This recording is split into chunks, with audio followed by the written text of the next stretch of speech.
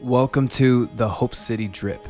This is a podcast of Hope City Church here in Clinton, Iowa, church plant. And on this podcast, the purpose that we're trying to get across here, why we're making this podcast is that if you're someone with a busy, hectic, chaotic schedule, and you just want something on in the background in order to digest the mission and the vision of our local church, we just want to be helpful. And so this podcast is designed for you to do just that.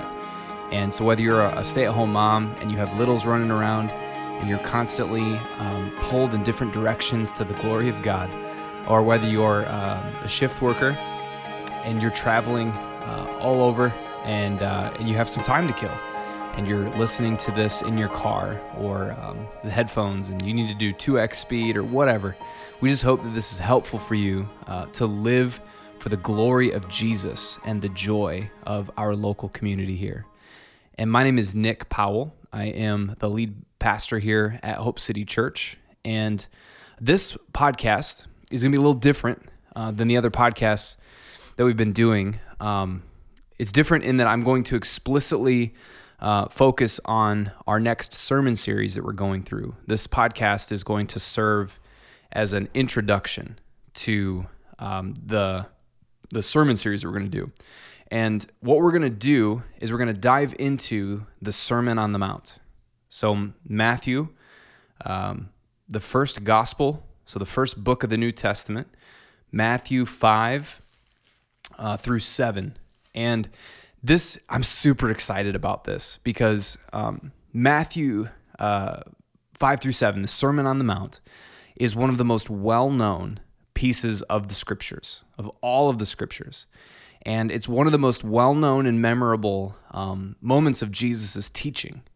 And so as, you know, I've daydreamed and, I've stirred my imagination as I've prayed with God and just asked him to fill me with a focus and a heart for ministry and for reaching the lost in this Clinton community.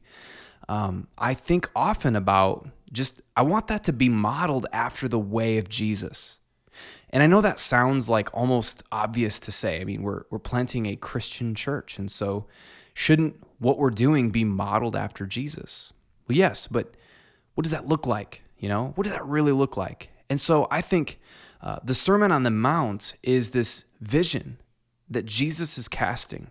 And one of the phrases that I like to use for the Christian-y word called discipleship, which essentially means just following Jesus. One of the phrases that I really find helpful to describe discipleship is practicing the way of Jesus. And so Jesus, if I'm talking to somebody who doesn't know anything about Jesus, one of the things that I want to make sure I get across is that the Christian life is totally livable.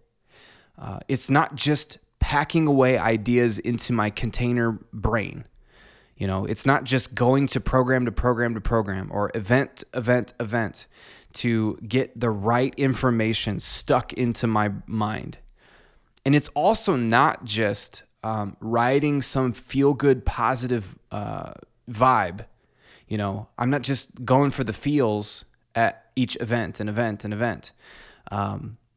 There is a way to live. Jesus invites us into a way of life that is more like a vocation. It's totally comprehensive. It touches everything in our lives. It touches our finances. It touches our jobs. It touches our relationships, our decisions on where we move and houses we buy, neighborhoods we live in. It touches everything. It's an all-encompassing, total way of existing in this world.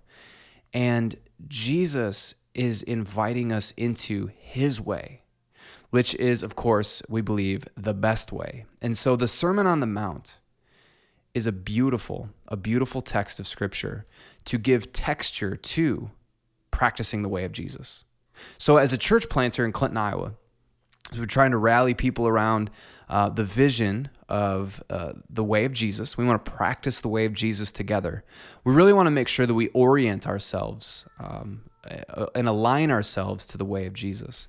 And so the Sermon on the Mount is just a great It's a great text to dive into, so I'm super excited about it. And in this podcast, real quick, I really want to pop the hood a little bit on really just what are some of the big, broad brushstrokes that are going to be seen and felt and heard in this sermon series that we get from the text. This isn't just something that I've come up with. I'm not really that clever. And so I've sat with the text, just soaking in the scriptures, learning more about the context. And so one of the resources, aside from just diving into the Bible itself, one of the resources that I found particularly helpful is a commentary written by a guy named Jonathan Pennington. And it is called The Sermon on the Mount and Human Flourishing. And so in his commentary, he points out a few helpful things that I think are going to be absolutely necessary for our understanding of the Sermon on the Mount. And so what I mean by that is that you won't really understand the impact of this sermon or this section of Scripture. You won't really understand the weight of this teaching of Jesus unless you understand some necessary background information. And so let me first start with what I think is a summary statement for the Sermon on the Mount.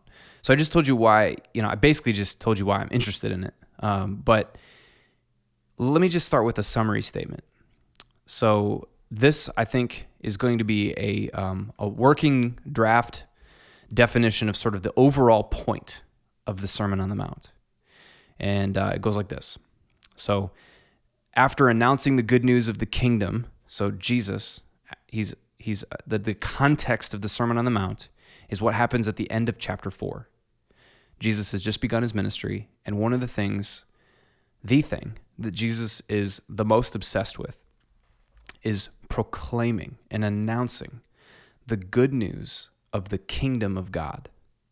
And so after announcing the good news of the kingdom of God, and he invites people into this kingdom life, these are his disciples, inviting people to follow him into the kingdom of God, Jesus casts a vision for what it looks like to live a flourishing, single-hearted devotion to God.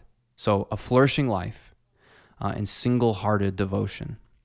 So to sum it up, what I think Jesus is painting here is a portrait of human happiness.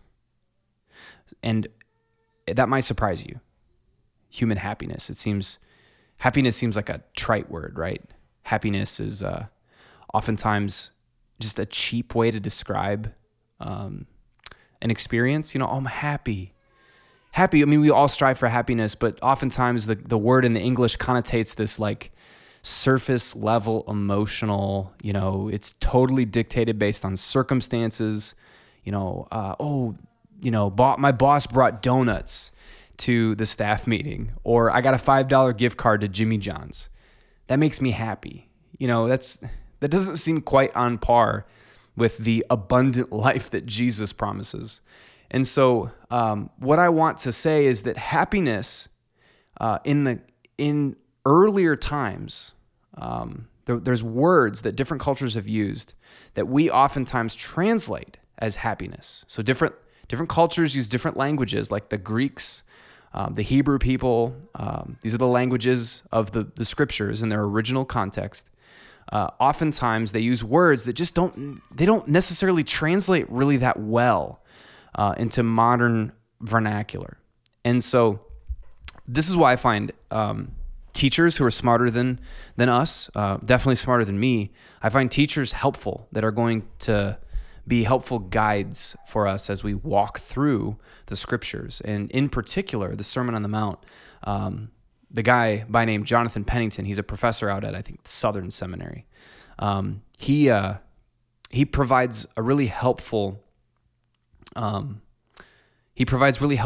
context to this sermon.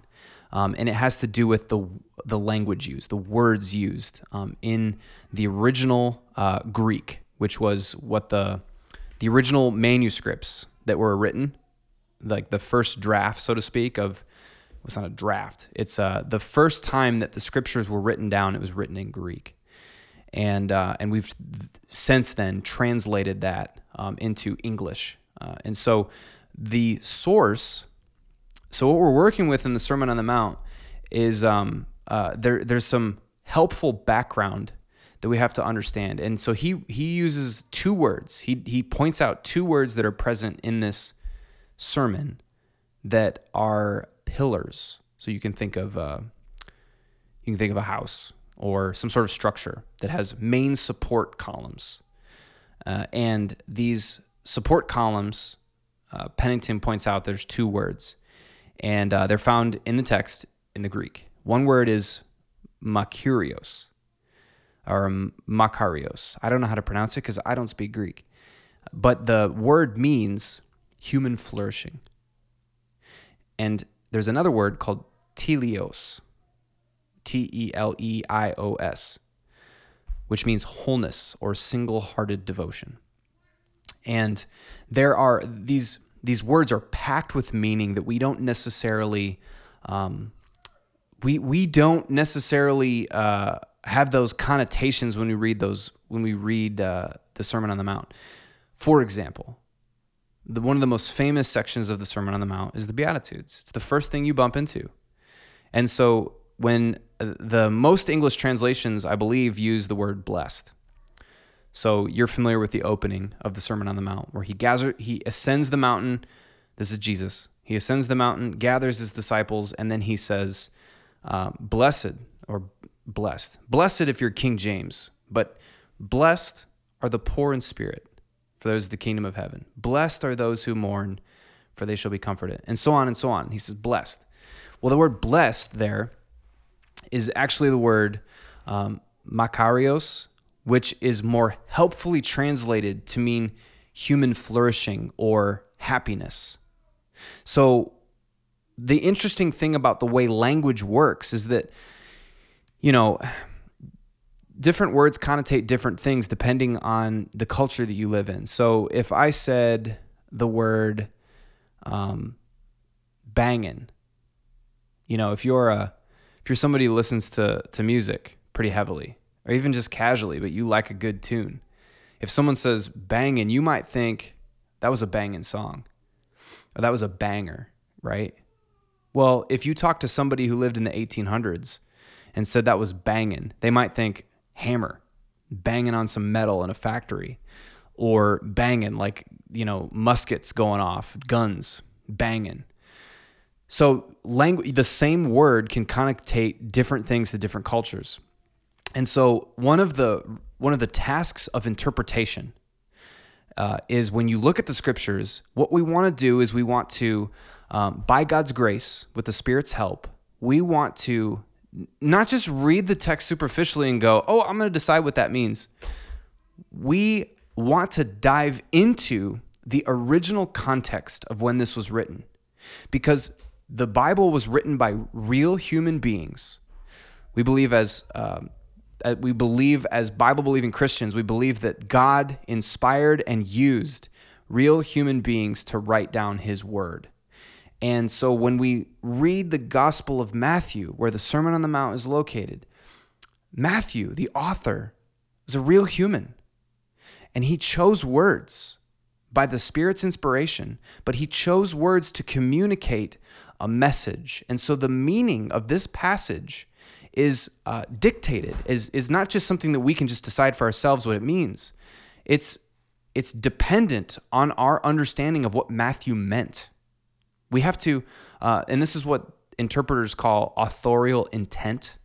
What was the intention of the author? This is super important. And I don't want to negate I don't want to discredit the need for the Spirit of God to speak to any Christian that opens up their scripture. I believe every Christian who opens up their Bibles with a willing and receptive heart, God will speak to. And maybe something simple. I mean, the gospel is simple. And so I'm not saying you have to read commentaries or have to know Greek or Hebrew to discover the plain meaning of Scripture. But I am saying that God has given the church teachers.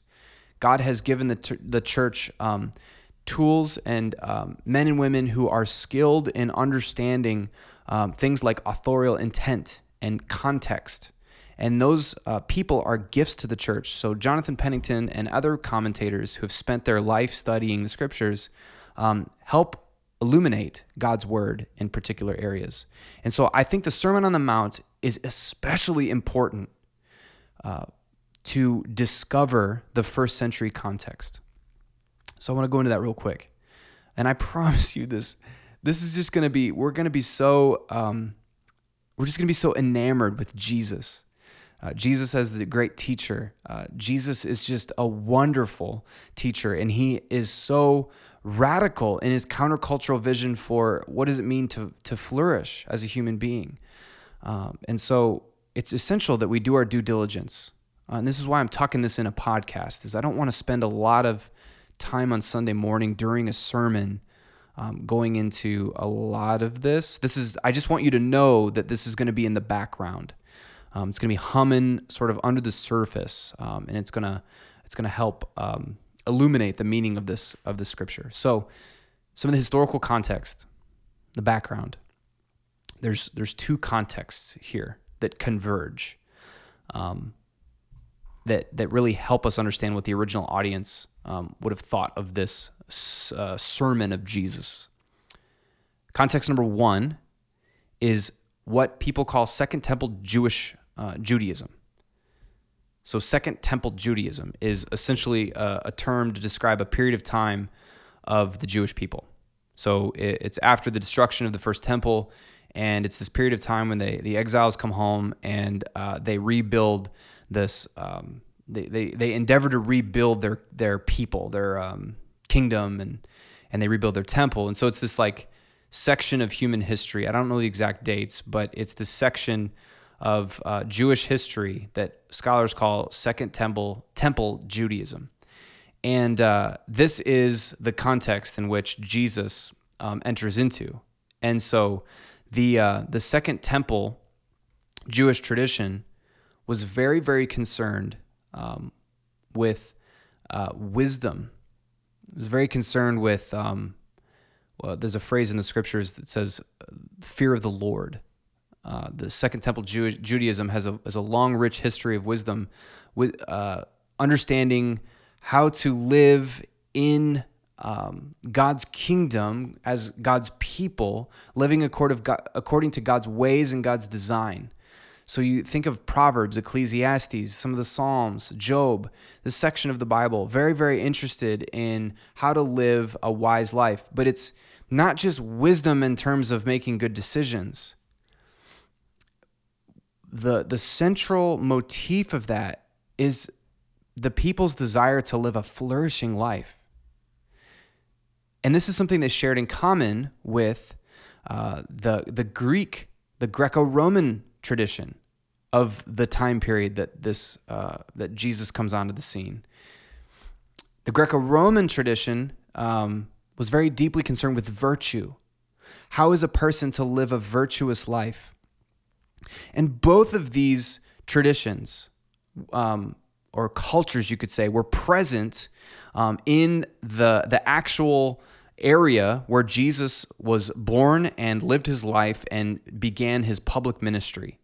And so you have this Greco-Roman culture very concerned with virtue and how a human being should live their lives, and not just live their lives, but what type of person should we strive to become? What type of people should we be? And ultimately, the aim of that was to become happy, was to live a flourishing, meaningful life. And so these traditions, the Greco-Roman virtue tradition and the Jewish wisdom tradition, were both concerned with, to put it bluntly, how to be happy. And so we as modern people, we share that.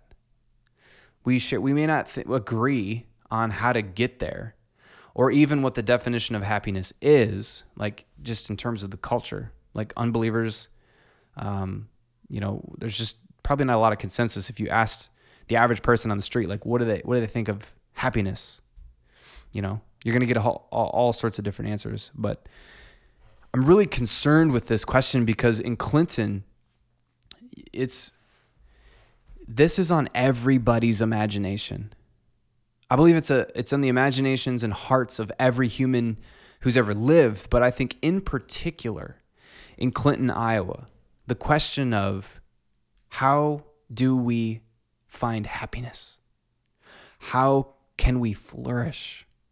Is a question that has this sort of gnawing persistence. It's always there. And I can speak from experience growing up in Clinton. It's just everywhere. We're haunted by this sense of brokenness, haunted by this sense of, people used to be happy here, but they're not anymore.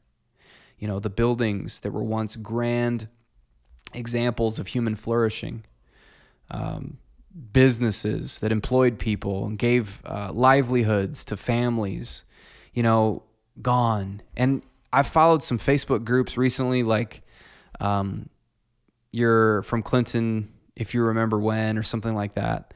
And there are these nostalgia groups that they share old pictures, and it's kind of fun to see what things look like in town back, 100 years ago or even 50 years ago. And almost always there's comments, the largest pile of comments on those threads, like they're just all sad, like, oh, remember when Clinton used to be good? And I think really what's at the heart of all that is, remember when people used to be happy here? And it's like, oh, it just drives that knife right into your heart. Like, oh no, people used to be happy. I used to be happy. There's just a heartbreak to it all. And I think that we have to, as Christians, we have to cast, to be faithful to the scriptures, we have to look at people with a straight face and say, Jesus wants you to be happy. And I think as good Bible-believing Christians, we sometimes balk at that, and we're like, well, Jesus wants you to be joyful, but joyful doesn't always mean happy. Your circumstances can suck. Actually, it's not even about joyful or happiness. It could just be about the glory of God and self-denial, being faithful to the Lord. And so I think sometimes we punt those conversations, or we just outright deny that God's plan for for humans is to even find happiness. But you don't live like that. Just be honest. If that's you and you've said the point of the Christian life is not to be happy, like, I just want to say that you don't actually live as if that's true. Augustine, it's famous that, tons of people have said this, but it's famous that Augustine, he said that, basically what drives the decisions of every human being ever is the pursuit of happiness, the desire to live a meaningful and flourishing life. And people define that differently, but ultimately we're after, that's our aim as human beings. And we know as Christians who read our scriptures that it says in Ecclesiastes that God put eternity in the hearts of men. Humans were created with this innate sense that there's something more out there that I don't actually have in my experience at the moment, but I want it. It's something out there. It's just out of reach. It's hovering just above consciousness, as C.S. Lewis says. And when we want it, we reach up for it. And I want to say with a straight face that Jesus is just crystal clear that desire for happiness was put there by God, and that you will only find it ultimately when you find it in Jesus, when you find it in the kingdom of God, in the person and the work of Jesus. So another piece of historic cultural background that I think is helpful is a phrase called inaugurated eschatology. Inaugurated eschatology is just a fancy sort of $5 theological word. Inaugurated means it's begun, something has been initiated, started, and eschatology is the study of the end times. So don't let that kind of scare you away. It's basically the end, has like how things will end up in the end of human history, as things come to a close and we enter into our eternal reality. So like Christians historically have called that heaven in the English language. Like, we're going to heaven when we die. That's an eschatology. You believe something will happen at the end of your life, and you will live the rest of your life in eternity and eternal bliss. So heaven is your eschatology. Now, inaugurated eschatology is basically that the hope for the future has broken into the present, which is a very strange and cool concept. And it's present all over the scriptures. And so the Jews, so Jesus was a Jew. I think it's worth repeating that. But Jesus comes from the tradition, the Hebrew tradition of longing for the Messiah. So the Jews held a hope that one day there will be a person that God will anoint with his Spirit to bring God's reign, his rule and his reign on earth as it is in heaven. And this really gets back to the garden. So if you read the very first section of Scripture in the story of God, God created the world according to his design, and he charged the human beings, Adam and Eve, the first humans. He said, here is everything for your life and for flourishing. Here's some beautiful garden plants. Here's some plants that you can get food from. Here's some animals that you can live with and name, and you can husband and take care of. And there's all sorts of things that you can cultivate this world and just really bring out its flourishing and beauty. And God says, if you do this according to my design and my ways, then you will flourish. And he gives them a restriction, a prohibition. It says, do not take from the tree of the knowledge of good and evil. And of course they did. They took the fruit. And what that symbolizes there in that text, what that means rather, is that Adam and Eve chose to rebel. They've mucked up God's world. And the rest of the story of the scriptures is really a heartbreaking story where humans just really ruin and make a mess of God's world that he created for us to flourish in according to his design. And the rest of the story is about God pursuing messed up, broken people and promising to redeem all of it. Not just bring us to heaven when we die, but to restore our broken bodies, to restore our broken minds, broken hearts, and broken buildings, and broken trees, and broken roads, all of it. God's promise is to restore and redeem all of it. And the Messiah is going to bring in that reality. And we call that the kingdom of God, the rule and reign of God on earth as it is in heaven. And the resurrection of Christ proved that Jesus was that Messiah. Jesus was the long-awaited for Messiah. And these Jews, they would have seen that. And they would have seen this embedded deeply in their stories. They would have said, oh man, this is the guy. This is the person that Isaiah the prophet has foretold. The person who's going to bring flourishing to our people and liberate us from oppression, from Roman rule, all of these things, and he's going to bring us into a place of flourishing. And so the resurrection symbolized that the end that they were hoping for, the end meaning God's kingdom come on earth as it is in heaven, the end that they were hoping for has broken through, like sun come up over the horizon, has cracked through the darkness, and they are invited to walk in that in the here and now. And so Jesus, in the Sermon on the Mount, just before he gives this sermon, this teaching, he has proclaimed the good news that this kingdom is here, and all sorts of broken people are coming to Jesus, and they're getting healed by Jesus. So he is the Messiah. He's healing the broken. He's healing people with broken bodies, the sick, the afflicted with various diseases, those that were oppressed by demons. Anyone, these people that were the losers, the bottom of the barrel, the heartbroken, all these folks are coming to Jesus because they want the kingdom of God. They want to be happy. They want to flourish. And they see Jesus as the person who's going to usher that in. And so Jesus, he is announcing this kingdom of God. He's healing people, and these people start following him.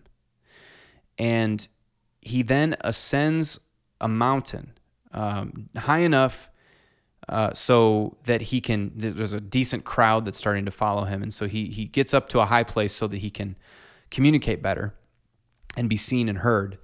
But beyond that, Jesus climbing up a mountain, this is why we call it the Sermon on the Mount.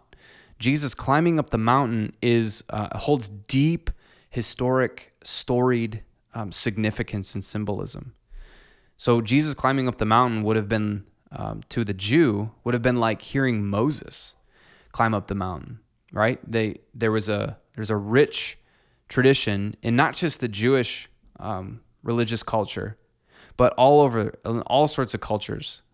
Mountains hold a deep significance, and so the gods in the Greek culture lived up on the mountains, and so Jesus climbing up the mountain, something was about to happen. And Jesus is posturing himself as the true and better Moses. He's posturing himself as the true and the better, lawgiver, like the way giver. Like this is what it looks like to live in the kingdom of God. I'm about ready to give you a description of that life. Jesus is the true and better master teacher. And not only that, this would have signaled to a Greek Hellenized culture that Jesus is the true and better philosopher, sage.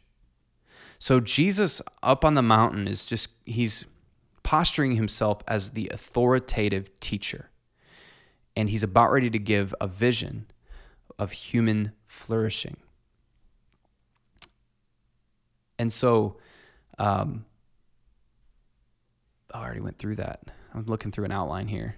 I want to be as helpful as possible. Kind of already talked about teaching our culture and how we cheapen the word happiness, and so Jesus is painting a picture and casting a vision for human flourishing here, and I don't want to go into the details of the sermon. I want to leave the actual sermons that I'm going to preach on Sunday mornings for that. But essentially, I want to point out two ways in which there's probably your tendency to read the Sermon on the Mount. And I'm just going to, spoiler alert, I'm going to give away my tendency has been to read the sermon this way.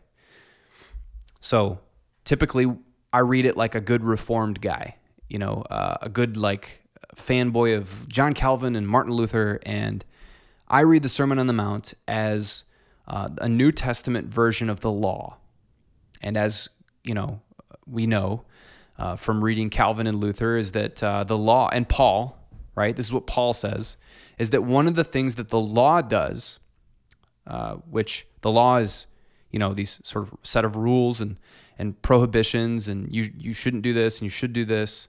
What the law does is it reveals how imperfect we are, how messed up we are, how, it reveals our weakness to actually follow the law. So it reveals our imperfections and our to use the theological word, sinfulness. It reveals our sinfulness and how far we've missed the mark of God's design. And so as I've read the Sermon on the Mount since becoming a Christian, I've just interpreted the whole thing as totally unlivable. It's like, man, I can't attain that. There's so much in here that calls people to a higher standard, like don't lust, and the sexual ethic that Jesus, teaches, it just seems unattainable. Turn the other cheek, giving to the needy, fasting. There's all sorts of stuff in there that I'm like, man, I can't do that.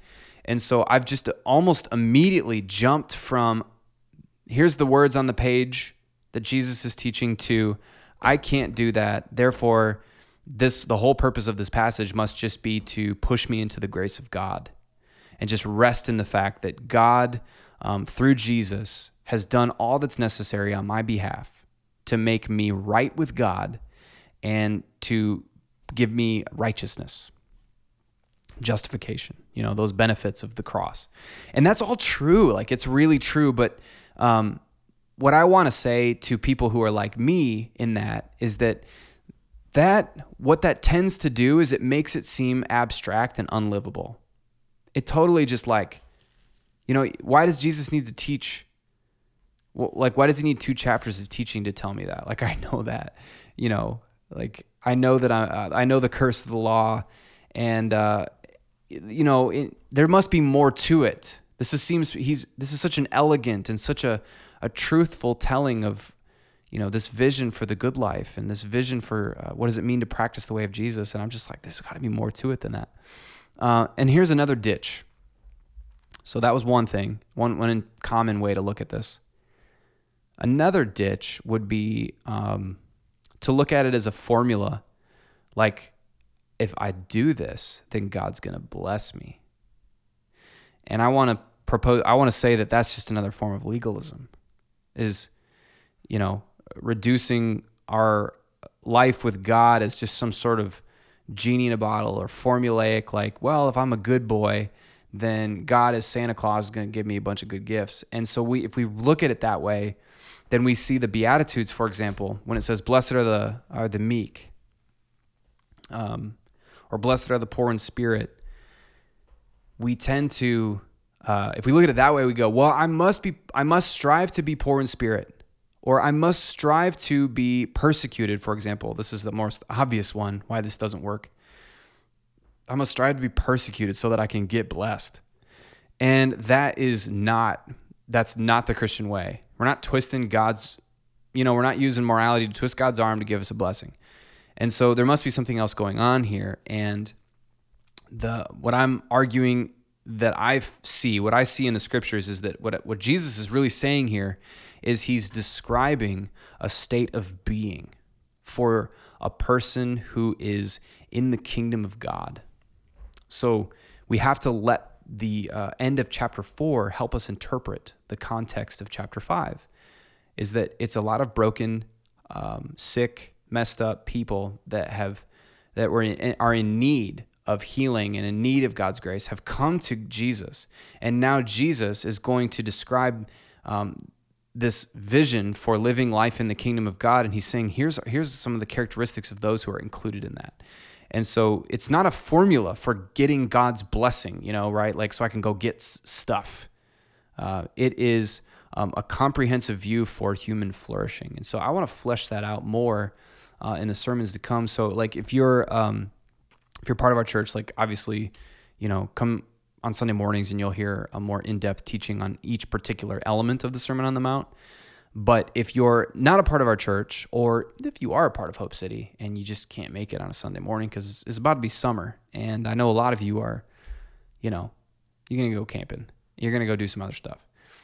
Just pop on the website, and I want these to be resources for you, because I'm super convinced that if we are to reach the Clinton community with the gospel of Jesus, we need to really lean into practicing the way of Jesus.